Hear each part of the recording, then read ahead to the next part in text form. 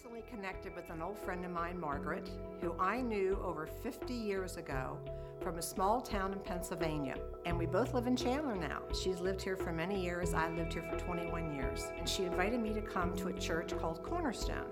And I'm ashamed to say that I didn't go to church regularly for 38 years. And I thought, well, why not? I'll try it. And we're standing in church and we're looking at each other and we're saying, this is strange. We haven't seen each other for almost 50 years, and we're both living in Chandler now, and we're both coming to Cornerstone. This is God's work. I'm so grateful that God brought Margaret back into my life and also brought us both to Cornerstone. I'm just so grateful for my church. Good morning, Cornerstone. How you guys doing? So good to see you here. That is Joyce, and Joyce is one of the great volunteers here at Cornerstone. She has served as an usher and a greeter for 3 years, but isn't that an amazing story that a friend from over 50 years ago, from where was it, Pennsylvania? They're reunited here in Chandler, Arizona, and just an unbelievable story that she had been away from church for 30 years. And we have the honor and the privilege of being just a part of how God worked in her life. To bring her back to himself. And so she started coming to Cornerstone. She was baptized here. She became a member here. Her friend who was already attending followed in Joyce's footsteps and began to join the same way that Joyce did. But something you don't know about Joyce, months and months ago, maybe even a year ago, we were asking for some help around the office at Cornerstone, and she volunteered. And so on a weekly basis, Joyce is in the office. She's helping us out. She's doing different things. She's like my mama, Joyce. She gives me the hug every day I see her in the office. And so she's just a sweet, sweet, sweet lady, but such a servant's heart and so willing to just do whatever needs to be done. And we're grateful that there are hundreds of Joyces doing different things that nobody ever sees. And I just wanted to say thank you. Thank you for your service. Thank you for giving of your time. To all of you who serve. Yeah, we can do that. We can give it up.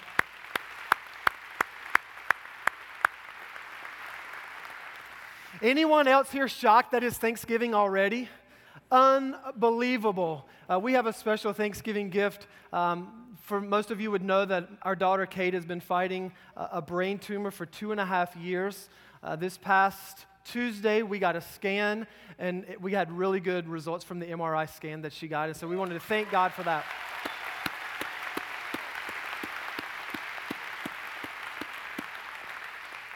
The battle is not over, but what we're learning is to rejoice and to celebrate even the small steps all along the way. And I want to just thank you guys for your prayers. Thank you for enduring with us before God in prayer, believing that He is a God who still can do miracles. And He uses doctors and nurses and modern medicine to do things. And so we're still praying and believing that God can do a miracle for Kate. And we're grateful for every step along the way. Holly and I, we went to a funeral, a friend's mother this past Friday. And we're sitting at the funeral or a memorial service, and I was listening to them talk about the life of this woman. And she's 60-some years old. And they were describing her, and she sounded too good to be true. I'm like, come on now, seriously? This is like, can she really be like that kind of a woman?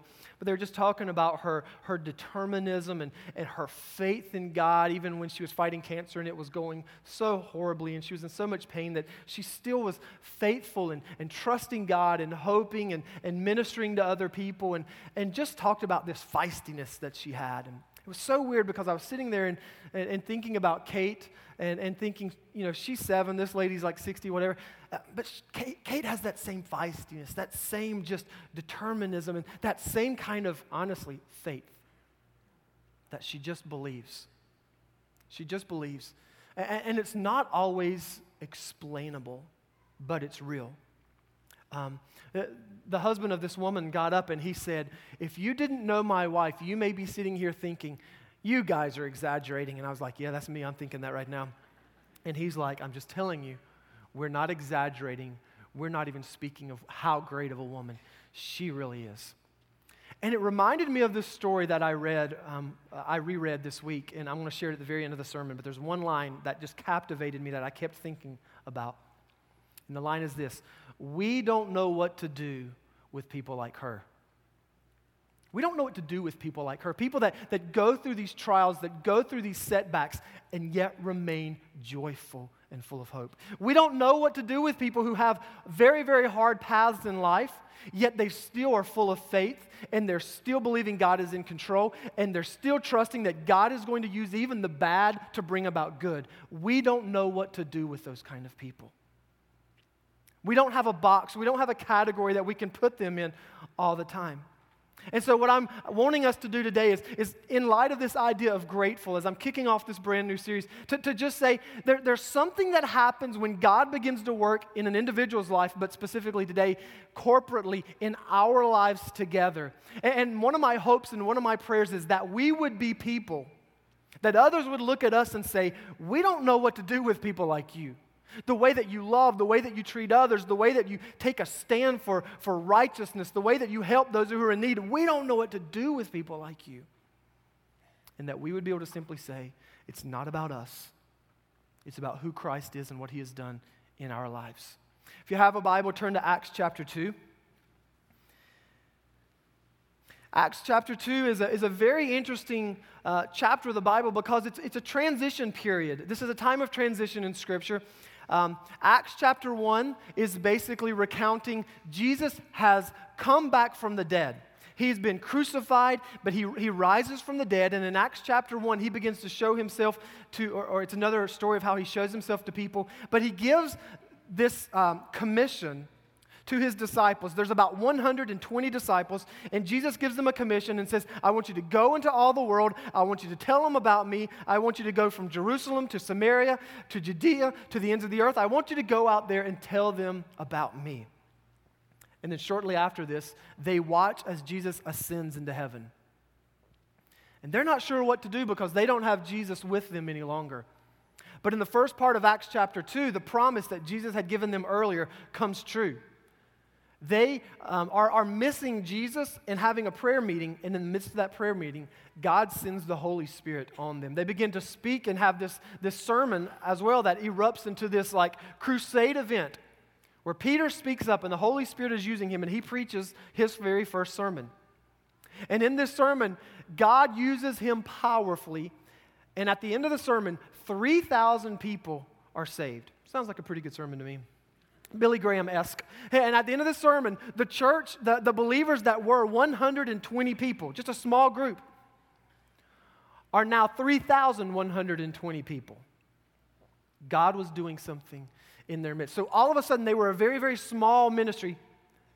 And the next thing you know, they're this big group of people. And I was just thinking about some of the similarities that maybe they would have there, the church at Acts, with us today, with the size of who they are, the reality that God is moving in their midst. God is doing something that only he could get credit for. In many ways, even though Cornerstone is 16 years old, look around this room. We're still pretty young. We're still pretty young. A lot of us young people in our faith, just like the church in Acts.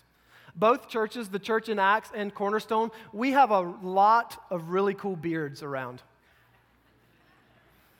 Both are full of potential. There's just a ton of energy when gathered together. But you do know this, lots of people presents lots of obstacles, right? I mean, if you tried to get around the road construction and all that kind of stuff, you're like, yeah, there's obstacles around here today. Lots of obstacles. And maybe I'll burst your bubble, and sorry if I do that, but just let you in on something. Cornerstone is not a perfect church. Not a perfect church. The church in Acts wasn't a perfect church. And what's happening here is not a description of how to do church. What is going on here, Luke begins to show us some of the foundational elements, some of the key ingredients that helped them be who God had called them to be. And I want to sort of break it down and talk through the four things today. If you have your Bibles, Acts chapter 2, let's read verses 42 through 47 as we begin.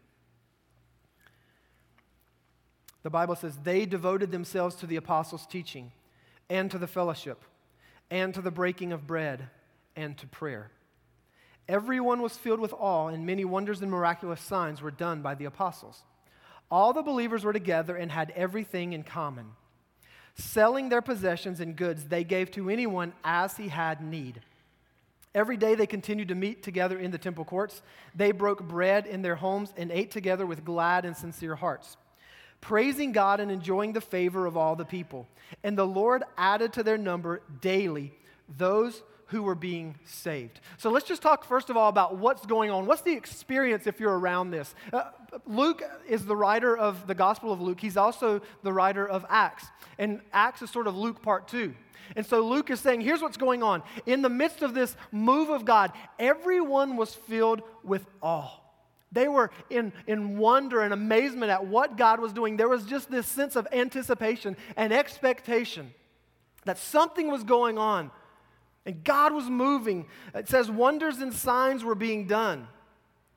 Just miraculous things were going on. You can read in the next chapter that Peter, that he's walking through, and this man is poor, and he's lame, and he's saying, please, please, please, give me some money. I'm in need, help me. And Peter looks at him and he says, silver and gold I don't have, but in the name of Jesus Christ, get up and walk. And this man who was lame and laying on the ground for year after year after year gets up and walks. And so Peter begins to do these miracles, and others are doing these miracles, and nobody can explain what's going on. But listen, it wasn't just those kind of miracles. It was also the kind of miracles that we experience here. It was men and women who finally meet Jesus Christ, and they realize Jesus Christ forgives of all of our sin. He washes us clean. He gives us a new start. That's a miracle. That's a miracle that we experience all the time around here at Cornerstone, that by trusting in Christ, it doesn't matter what we've done in our past, He can set us free. That's a miracle. There's miracles of people who have been addicted and struggled to something year after year after year, and God has set them free. That's a miracle. There are men and women sitting in this room right now. Your marriage was over for all intents and purposes, and God reconciled you together. That's a miracle. There's families that have been restored. And there are in this room people who have been healed because of the power that God has, because He's a God who still does what He's always done. Everyone was filled with awe. Signs and wonders were being done. Every need was being met. That means poor people were being helped. Hungry people were being fed. Lonely people were finding friends. That was going on there. There was joy and gladness and simplicity. It wasn't full of complaining and selfish people. It was people who were joyful in what God was doing. They were praising God and enjoying the favor of the people. This is what was going on. And I don't know about you, but that's what I want to be a part of. That's the kind of church I want to be in. A church where God is moving and stirring the hearts of the people, and the people are responding, and we're experiencing all that God has for us. And here's the good news. God is doing some of these very same things. And for that, I just want to stop this morning and say, I am grateful. I am thankful that God has saved some of you recently, that God has restored some of your marriages in the last couple of months. I am so thankful that God is still moving in the hearts of people around Cornerstone. But I want to say, let's not be content with where we're at. Neither let us get caught in complaining and criticizing and saying, well, they should do this, when God has called us to be part of the solution.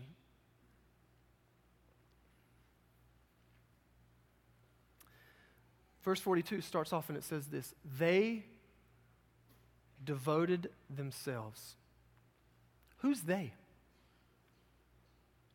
This is what's interesting. For somebody who's been a pastor for a very long time, it's astounding.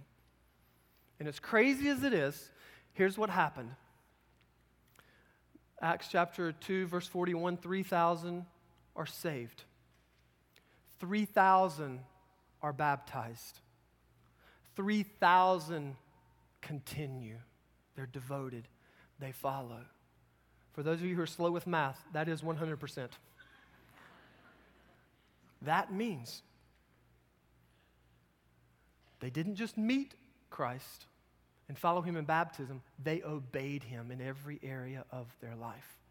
That's shocking. That's a move of God. They endured to the end. They didn't just make a decision on some emotional service or whatever because Peter was such an eloquent speaker, which he was not. God radically changed their hearts, and 3,000 people continued, and they devoted themselves. And the scriptures say here, they basically devoted themselves to 4 things. And let's break it down. This is the 4 things they devoted themselves to. First of all is this, the apostles' teaching.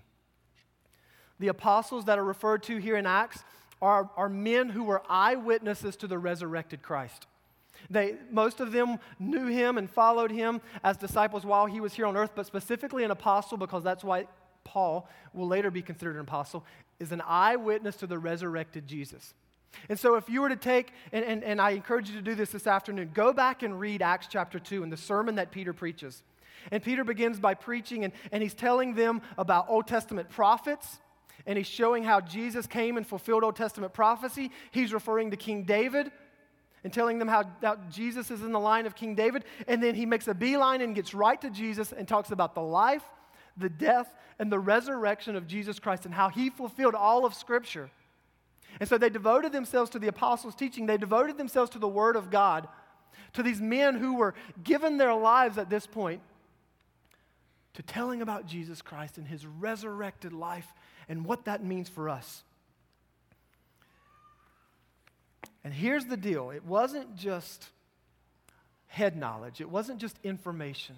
When Peter preached this sermon, something very interesting happens. Towards the end of the sermon, he doesn't give an invitation. He doesn't give one of those, hey, who wants to be saved? Come forward. Here's what happens. He finishes his sermon, and the Bible says the people were cut to the heart. The Holy Spirit of God began to convict their hearts. And they asked on their own accord, what should we do? It wasn't a bunch of information, facts about who God is, who Jesus is, and then they just went on their way. They didn't just hear the word. They heard. They responded by allowing the word of God to come in, and they changed their lives. Jesus says this in John chapter 8, if you hold to my teaching, you are really my disciples. If you hold to my teaching, not just if you know about me, but if you hold to it, cling to it, see that the scriptures are life themselves. If you hold to my teaching, you really are my disciples. Verse 32, then you will know the truth, and the truth will set you what? Free. If you know the truth. And it's not talking about head knowledge. Again, it's deeper. It's an experiential understanding, a grasping of who he is. There's an intimacy involved. If you know the truth, then the truth will set you free. They devoted themselves to the apostles' teaching. This weekend, I did a little informal survey around my house with the McCrae kids. And 2 out of 3 McCrae kids are grateful for their church because their church teaches them about Jesus. I don't care about all the other stuff. If we get that right, I'm a proud father. I don't care about all the bells and whistles if we don't get the teaching them about Jesus part right. But as they shared that, and both of my girls said that last night, I just began to say, I'm so thankful to the men and the women sitting in this room right now who teach our children the scriptures. I'm so thankful that you give of your time and you give of those abilities, even if it's just sitting there so the teacher can make it clear. You spend time with our kids so they can get Jesus. I'm so thankful for those of you who you lead a Bible study down this hallway, or you lead a small group of others. You help a men's and women's Bible study, whatever, in teaching the Word of God, because what we have to say is if we miss that part, we miss it. And the early church is devoted to the apostles' teaching, and I just want you to hear me say, Cornerstone is devoted to teaching the Word of God. We are people of the Word. We hold this in such high authority because we believe that God has given us His Word, His truth. And that's why we have adult ministries, and that's why we have children's ministries and student ministries to teach all the generations the Word of God. And I'm so incredibly grateful for that. But it's not about passing some Bible trivia thing. It's not about Bible Trivial Pursuit. They've literally got that. You know that? The reality is this. My 6-year-old son could beat a lot of you at Bible Trivial Pursuit. I mean, he's good, like crazy good. But there's some of you who know less than my son about the Bible but you obey what you do know, and you're so much further along than he is right now. But he's just 6 years old. So let's give him a little credit, right? Let's not be too hard on the poor guy. It's not about how much you know. It's about what are you doing with what you know. I didn't even mean to say this. I wasn't planning on this, but here's a common criticism that sometimes churches get, especially big churches. I'm not being fed. Let me just give you one comment. If you're not feeding yourself first, you can never make that as a valid statement. The church isn't called to feed you. Our call is to teach you to feed yourself. And so that's what happens. A lot of times that judgment is made only by a Sunday morning experience. But I just want to say, Cornerstone is a lot more than a Sunday experience. It's a lot more than just what happens when you come and sit in a purple chair. You can't judge Cornerstone solely based on what happens in this room once a week for you. You've got to be able to feed yourself. We personally have to be devoted to the teachings of Scripture ourselves. That's a call that God has on us to be devoted, just like this church was devoted. Secondly, to be devoted to fellowship.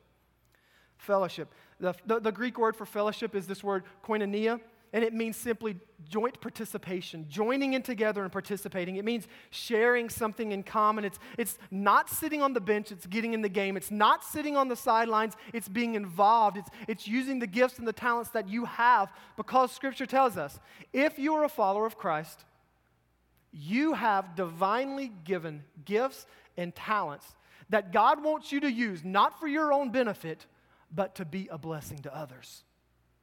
That God would have you to be a part of a local church so that you can use what you have and others can use what they have, and together we're whole. Together, we're who God has called us to be.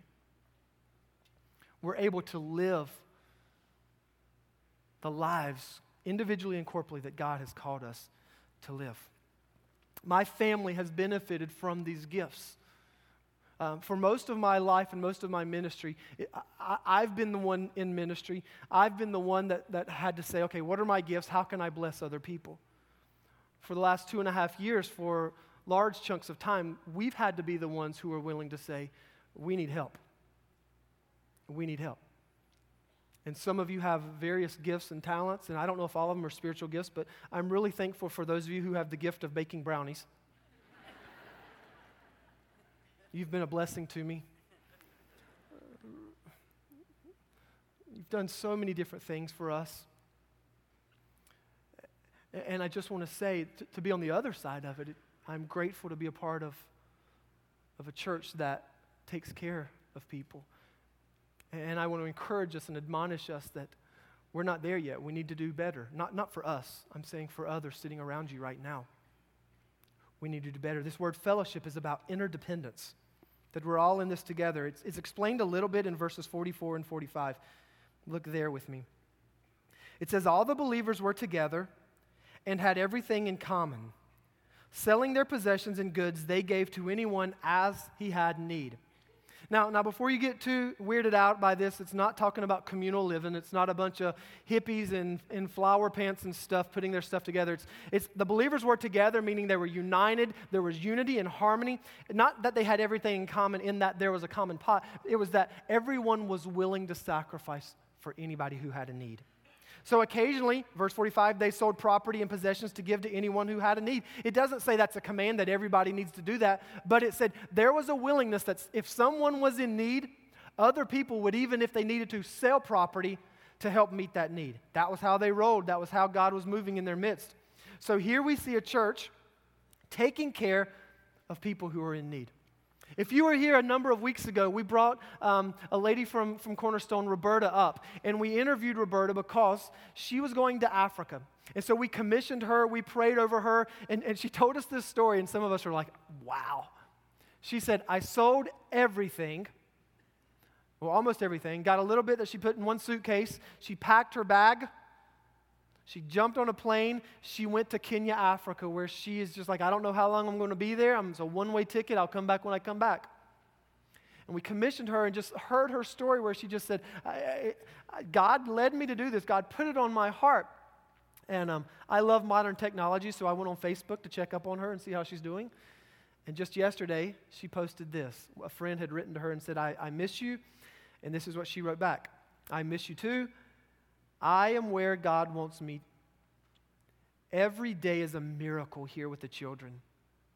They have so much trauma in their past, but so much love and joy now. And I just thought, that's exactly what the scriptures are talking about here.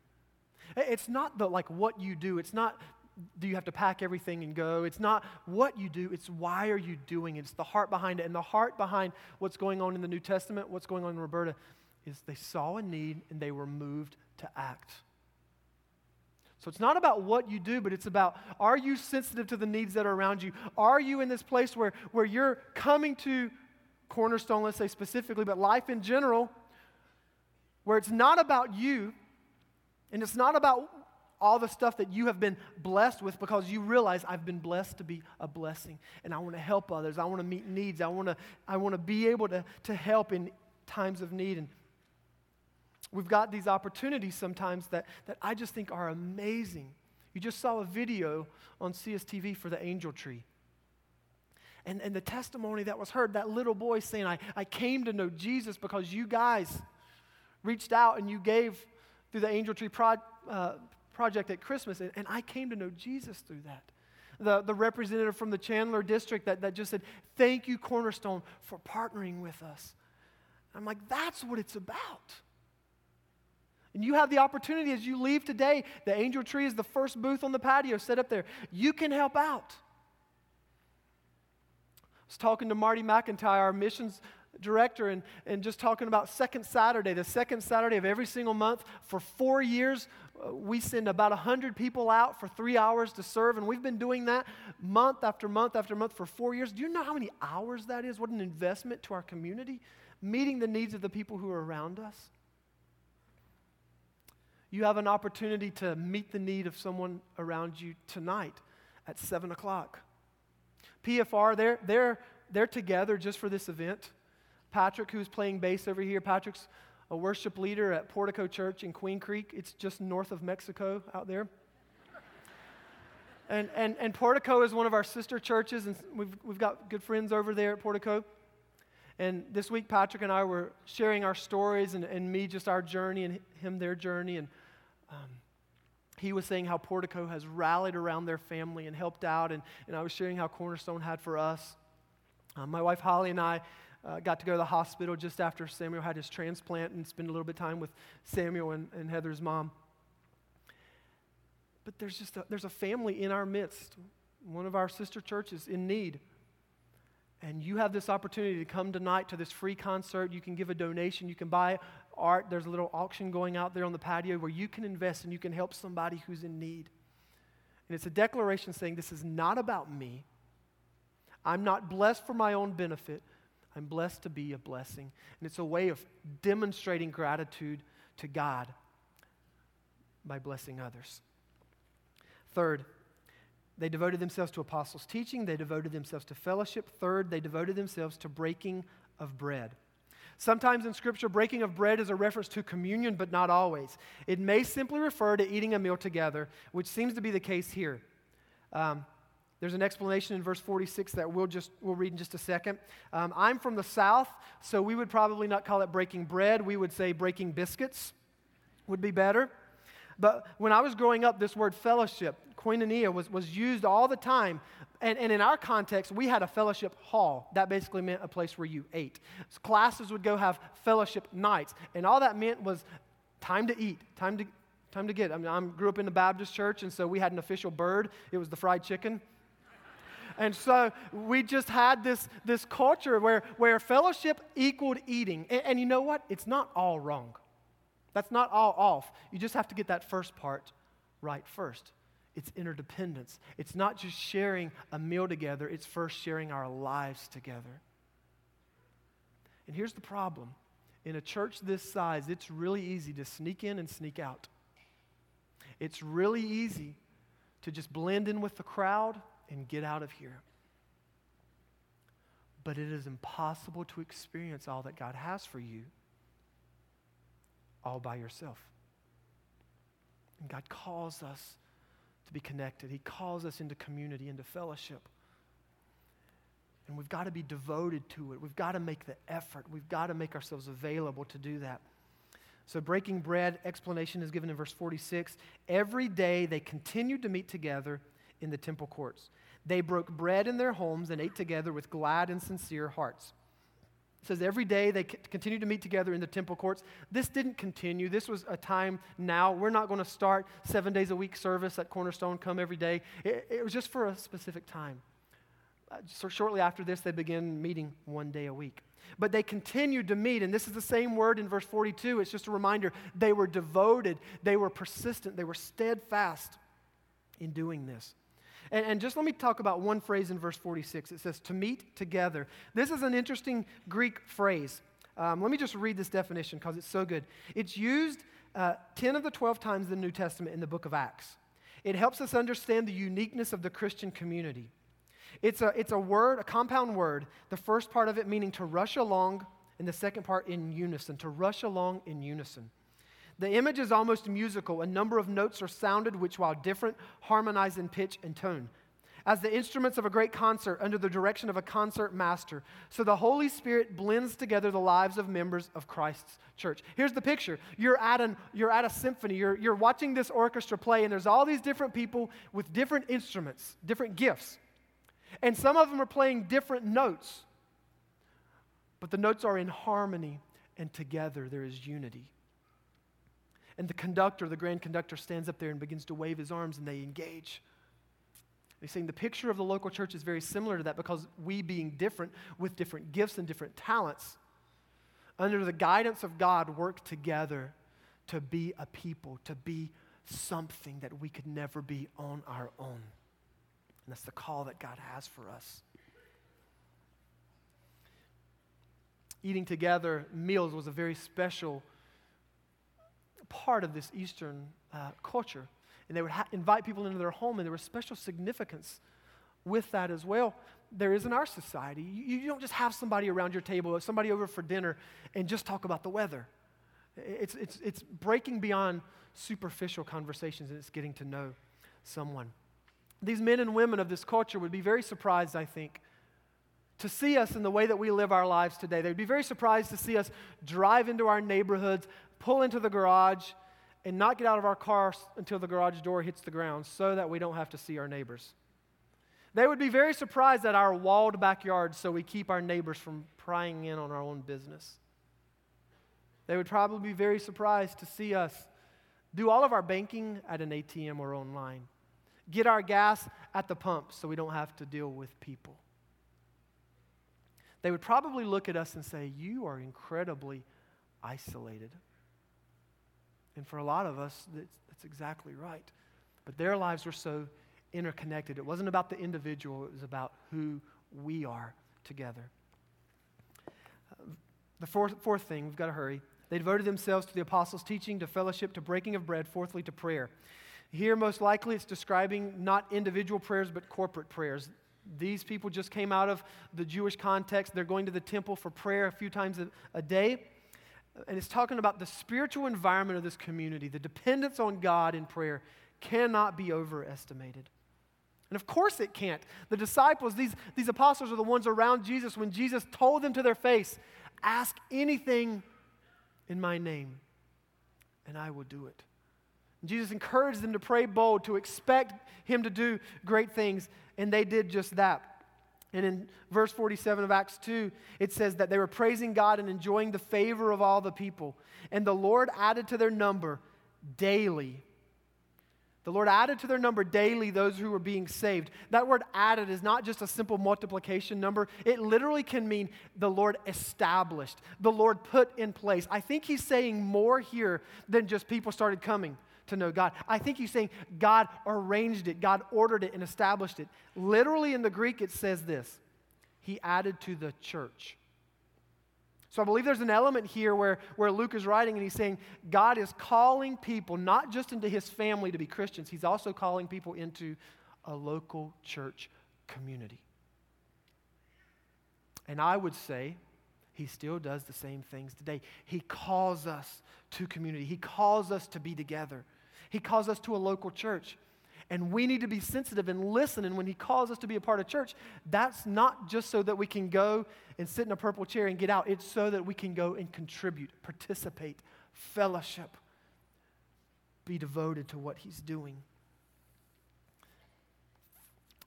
And I want to be a part of this kind of church where needs are met, where the Word of God is being taught and shared and lived out among its people, where there's praising and awe and celebration and wonders going on. A few of us on staff here, we went to a conference a couple of months ago. And there was a man named Wes Stafford, and he's the president of Compassion International, and he shared this story about he was in Sodo, Ethiopia. And in the midst of a persecution of the church that was going on there, the church, they had to meet in secret.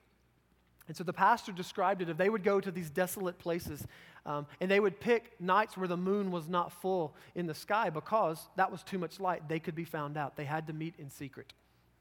And so this pastor had a ministry basically of preaching funerals for Christians who died. And it was highly, highly illegal, and the authorities told him to stop it time after time. And this pastor basically said, how can I not give them the burial that they desire? And so he kept on doing it. So one day officials just came and arrested him, and they threw him in prison. And he said, hey, while I'm here, might as well preach to the prisoners. So he started to preach to the prisoners. And they're like, what do we do with this guy? So they said, we're going to make a public spectacle of him. So they decided to gather in the town square, and they rigged this electrocution device in the middle of the town square to make an example of him, to warn other Christians, don't you do this. They hooked the pastor up to the electricity. They threw the switch, and all of a sudden power in the whole entire town shut off. They blew some kind of circuit. The man's sitting there totally fine. They're like, ugh. Throw him back into prison. So he's back in prison, and he's thinking, okay, while I'm here, might as well preach to the prisoners. So here he goes again, preaching to the prisoners. And they're like, all right, we'll get you tomorrow. So they fix the circuits and all that kind of stuff. They come back the next morning, strap him in again. Official reaches up, and he throws the switch yet again. Town goes black. Blows another circuit. They look at him and they throw their hands up in the air. An official looks at him and says, we don't know what to do with people like you. We don't know what to do with people like you. We can't stop you. And the official in frustration just said, get out of here. I'm tired of dealing with you. So Wes Stafford, this president of Compassion International, somehow encounters this guy as he's leaving town shortly after his attempted electrocution for the second time. And he says, Pastor, where are you going? I have another funeral to preach. And Wes Stafford tells him, he said, Pastor, I want to let you know, Christians in the West, we are praying for you. This pastor looks back at him and he says, Mister, I want you to know I'm praying for you too in your great suffering. And he looks at him, he says, Pastor, what do you mean our great suffering? You're the one suffering. He's like, no. I'm praying for you in your suffering because I'm hearing that you have it so good in America.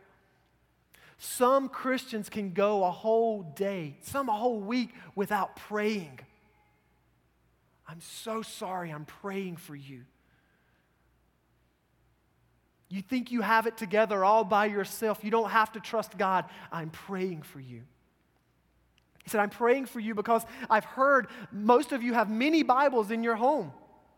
He said, we cannot have Bibles. They're confiscated. It's illegal. So the one time I got a Bible, I ripped it up, and I gave members of my congregation chapters of the Bible, and I said, memorize this, memorize this, memorize this, memorize this. So when we meet out in the middle of nowhere in the dark of night, we don't have a Bible, I just say, hey, Acts 2, stand up and read. He says, I'm praying for you because you have Bibles all around your house, and nobody reads them. I'm praying that you won't miss what God has for you. The people in this church here in Ethiopia, they said this. They said, we have to risk our lives to meet together. Every time we meet together, we risk our lives. But they said this, it's worth it because we need each other. We need each other. We can't do it by ourselves. Don't take what you have for granted. Especially in this kind of season of Thanksgiving, be grateful for what you have, for what God has blessed you with. But in the midst of that gratitude, don't settle. Don't settle for less than what God has. And my prayer is that through an example of an early church, through an example of a pastor who risks everything for his faith in Christ, that we would say, well, here's a few steps that we can take. We can be more devoted to the Scriptures and to the cultivation of our personal disciplines with God. We can be more committed and devoted to fellowship. Instead of just seeing it's all about me, I can be, how can I help? What difference can I make? We could be more devoted to breaking bread, opening up our homes to other people, to interdependence. We could be more devoted to prayer. And we would understand that God is very gracious, God is very kind, but that we would be able to say, God, we want to see what you can do in our midst. We want to be people that people don't know what to do with us, right? That's what I want to. I would love it at my memorial service if people walked out saying, we don't really know what to do with that guy. Something different about him. Can we do this? Just have a moment of prayer. And just in the silence of this moment, I want to ask you, on this week of Thanksgiving, would you just, in your own words before God, would you just say thank you? Thank you, God, for fill in the blank.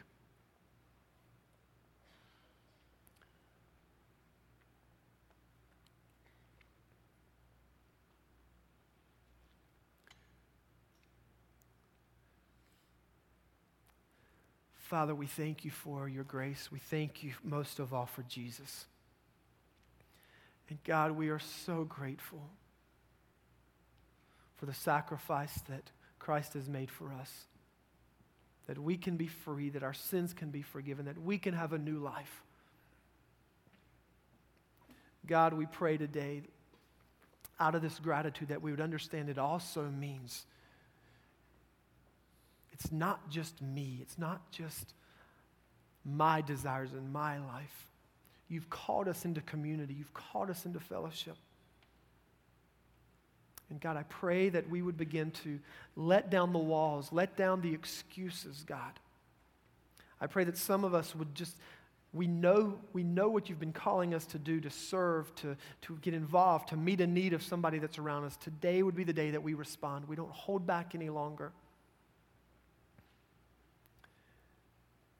God, I pray that this church, that this place specifically would be a place where you begin to move and we are filled with awe and wonder and see the power of your gospel take root in this place like never before, and people changed and set free and marriages restored like never before. And God, we pray that you would do what only you can do. We pray that you would fill us with your Spirit and with your power, and others would look at us and say, we don't know what to do with those people, but we know they love Jesus and we know they love us. It's in your name we pray. Amen. The ushers are going to come. We have a time of worship through giving our offerings and our tithes.